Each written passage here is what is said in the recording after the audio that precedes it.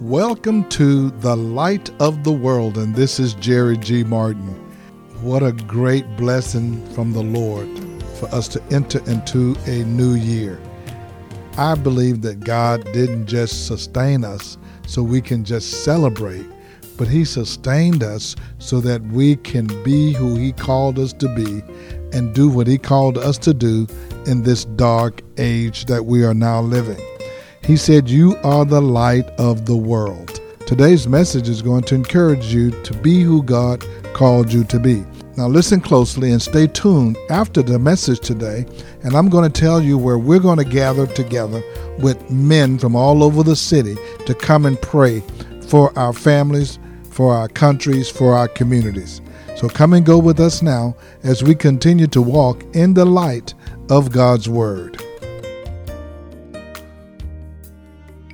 How many of you, like me, have ever looked at another believer and recognized that God was really using their life, and then you wondered whether God would ever use you in some significant way?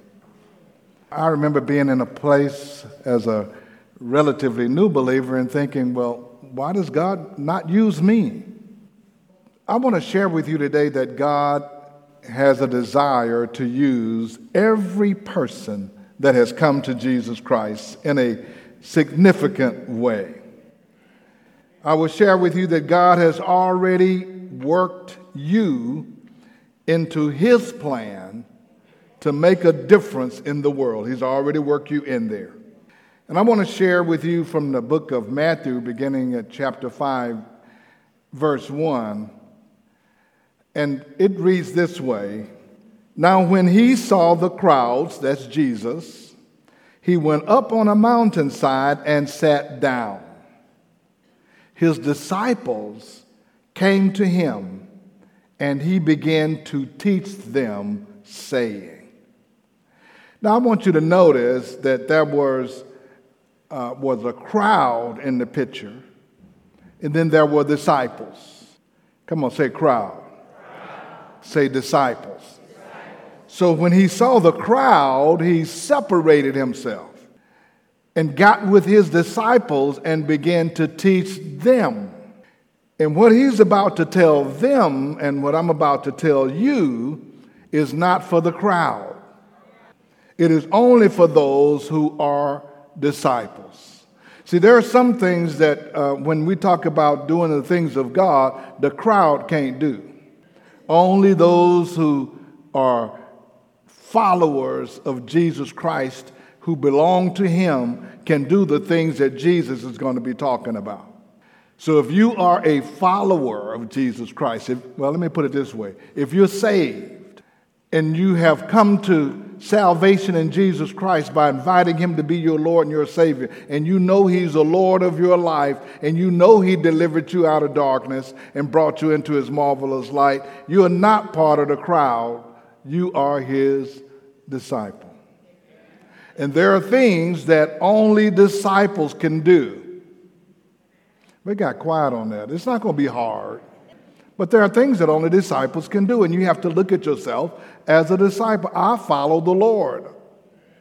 See, the crowd cannot do what Jesus is going to teach in this passage. And I believe every person who belongs to Jesus Christ has a calling and an assignment. Every person that belongs to Jesus Christ has a calling and an assignment. I don't know how we ever got to the place in our Christian walk where we believe that only the preacher got a calling. Remember, I've just been called to preach, or I've been called to pastor, and then the members weren't called to anything, it seems. So we just kind of just went along with the program and just tried to make it work.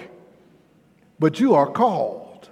When Jesus began His ministry, one of the first things He says, repent because the kingdom of God is at hand. You remember Him saying that? What He means is there's a whole new system and way of doing things since I showed up on the scene. It's going to be a whole different way of living, a different way of functioning, and you're going to function by the kingdom of God, not the kingdom of the world. The first thing he did, he selected some men to be followers of him full time. We call these men disciples. These men may not have thought much of themselves, but Jesus saw the ability in them to change the world. These men were fishermen. They were unlearned, uneducated. They weren't the religious leaders. They weren't those who had gone to the seminaries, if you will, and studied the Word of God. They weren't those who were the scribes and the Pharisees and the Sadducees. These were ordinary people out in the street. He went in the hood and he said, I want you, come on, follow me. I want you, come on, follow me. Hey, you, what you doing, fishing? Come on, follow me. What you doing, sitting under the tree over there? Hey, come on, follow me. You, me? Yeah, you, come on, follow me. Me? Yeah, you, come on. They didn't think, well, I know who I am and I'm going to be with him. They were like, well, what does he want with me? And what can I do? And there he tells them in chapter 5 how they are to think and how they are to be productive in the kingdom of God. And this whole passage that begins in chapter 5 and go all the way through chapter 7, we call the Sermon on the Mount. And in that sermon, he begins by telling them, he says, okay, I'm talking to my disciples. I'm not talking to the crowd. I'm going to tell you the way you ought to think and the attitudes you ought to have, and we call those the Beatitudes. He said, blessed are the poor in spirit. Blessed are those who mourn. Blessed are the meek. Blessed are those that hunger and thirst after righteousness. Blessed are the merciful. Blessed are the pure in heart. Blessed are the peacemakers. And those who are persecuted because of righteousness. Blessed are you when people insult you, persecute you, and lie on you. You blessed.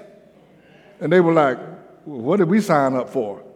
You don't think of yourself being blessed when somebody's persecuting you or lying on you or whatever. But Jesus said, rejoice and be glad, because great is your reward in heaven. He started off telling them, this is how you ought to think. That's why he's not talking to the crowd, because the crowd's not going to get this. In fact, his disciples didn't even get it at the beginning. They were just looking at him like a calf looking at a new gate. Who are you talking to? And some of us, when the Lord began to speak to us about how we need to change things in our lives, we do the same thing. Well, who are you talking to? That ain't me. You want me to do what? You want me to be kind to those that mistreat me? Is that what you want me to do? Jesus said, yeah. And then when you go to the rest of the book, that's when he started talking about Scripture says, or the Word says, or you've heard it said, that if you commit adultery with the woman and what have you, but he says, if you think about it, I'm taking it to another level. If you're thinking about killing somebody, you might as well just go and kill them in this new arrangement of the kingdom of God, because you committed murder in your heart. He talked about going the second mile. If you're going to walk with them 1 mile, walk with them 2. He talked about how to give, how to fast, how to pray. He talked about not worrying and having anxiety. Don't worry about tomorrow. Don't worry about what you're going to eat. Seek first the kingdom of God and his righteousness. He gave them the whole full story of how you're going to function in this kingdom. What would you be thinking if you just came off the street and he said, this is how you're going to operate from now on? So after these Beatitudes, I can imagine them sitting there listening to Jesus and wondering, was he talking about them? Are you talking about us? And then Jesus goes right into the next thought. As soon as he tells them about the attitudes they ought to have, he got into chapter 5, verse 14, and he said, you are the light of the world. A city on a hill cannot be hidden. Neither do people light a lamp and put it under a bowl. Instead, they put it on a stand, and it gives light to everyone in the house. In the same way, let your light shine before men, that they may see your good deeds and praise, or the King James says, glorify your Father in heaven. So I want to emphasize something that Jesus was emphasizing, and I want us to really get this because it's life-changing to understand and to operate like he wants us to operate. The subject of this passage is you. You. It is clear who he is talking to. He's talking to his disciples. This is the most important point he is making. He says, I'm talking and I'm looking at you. You are the light of the world. Sometimes it's hard to comprehend that he's talking to us when he makes a statement like this. How can I be the light of the world? I'm sure his disciples had the same question. You talking to me? Yeah, you. You are the light of the world. You know, God always tends to tell us who we are before we become that. Just look at the scriptures. When Moses was born, you are the deliverer of my people. Abraham, you're the father of many nations. He didn't have any children. Look at the stars. That's the way your children are going to be. Your offspring is going to be like the stars of the sky and the sand of the sea. And then named him Abraham, the father of many.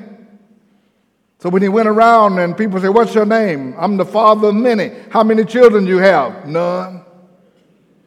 Jesus is calling you and telling you who you are before you even can accept who you are. He said, you're the light of the world. You may not feel like it.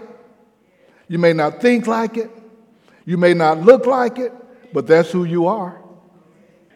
You are the light of the world, and if you never, ever can believe and function, you will never function as the light if you don't believe you are the light. So before you leave here today, if you believe nothing else, I want you to walk out of here saying, you know, I am the light of the world. He hardly knows me. The disciples say, you don't even know me. You just met me day before yesterday. I just start following you. You don't know my past. You don't know what I did. You don't know what I'm doing. You don't know what I'm thinking. And you saying I'm the light? Yep. You're the light. In the same way with us. You may be saying, how can I be the light of the world, Pastor? You don't even know what I'm going through. He didn't ask you what you was going through. He just told you what you are. And he knew you was going to be going through that when he called you that. He said, you're still the light.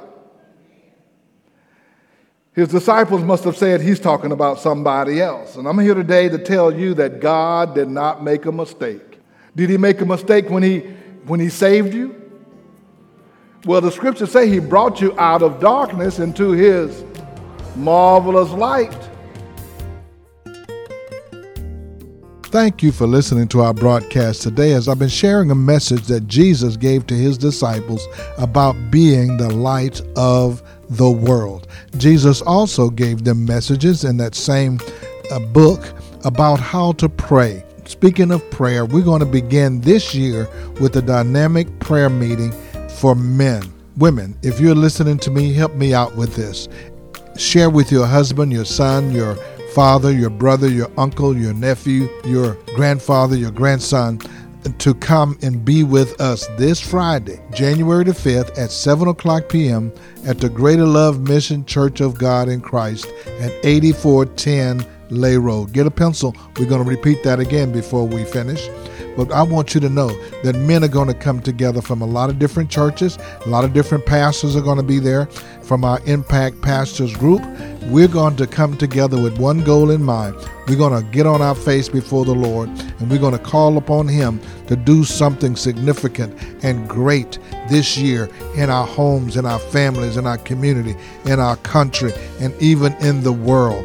Don't miss this time. That's going to be Friday this week, January the 5th at 7 o'clock p.m. at the Greater Love Mission Church of God in Christ, 8410 Lay Road.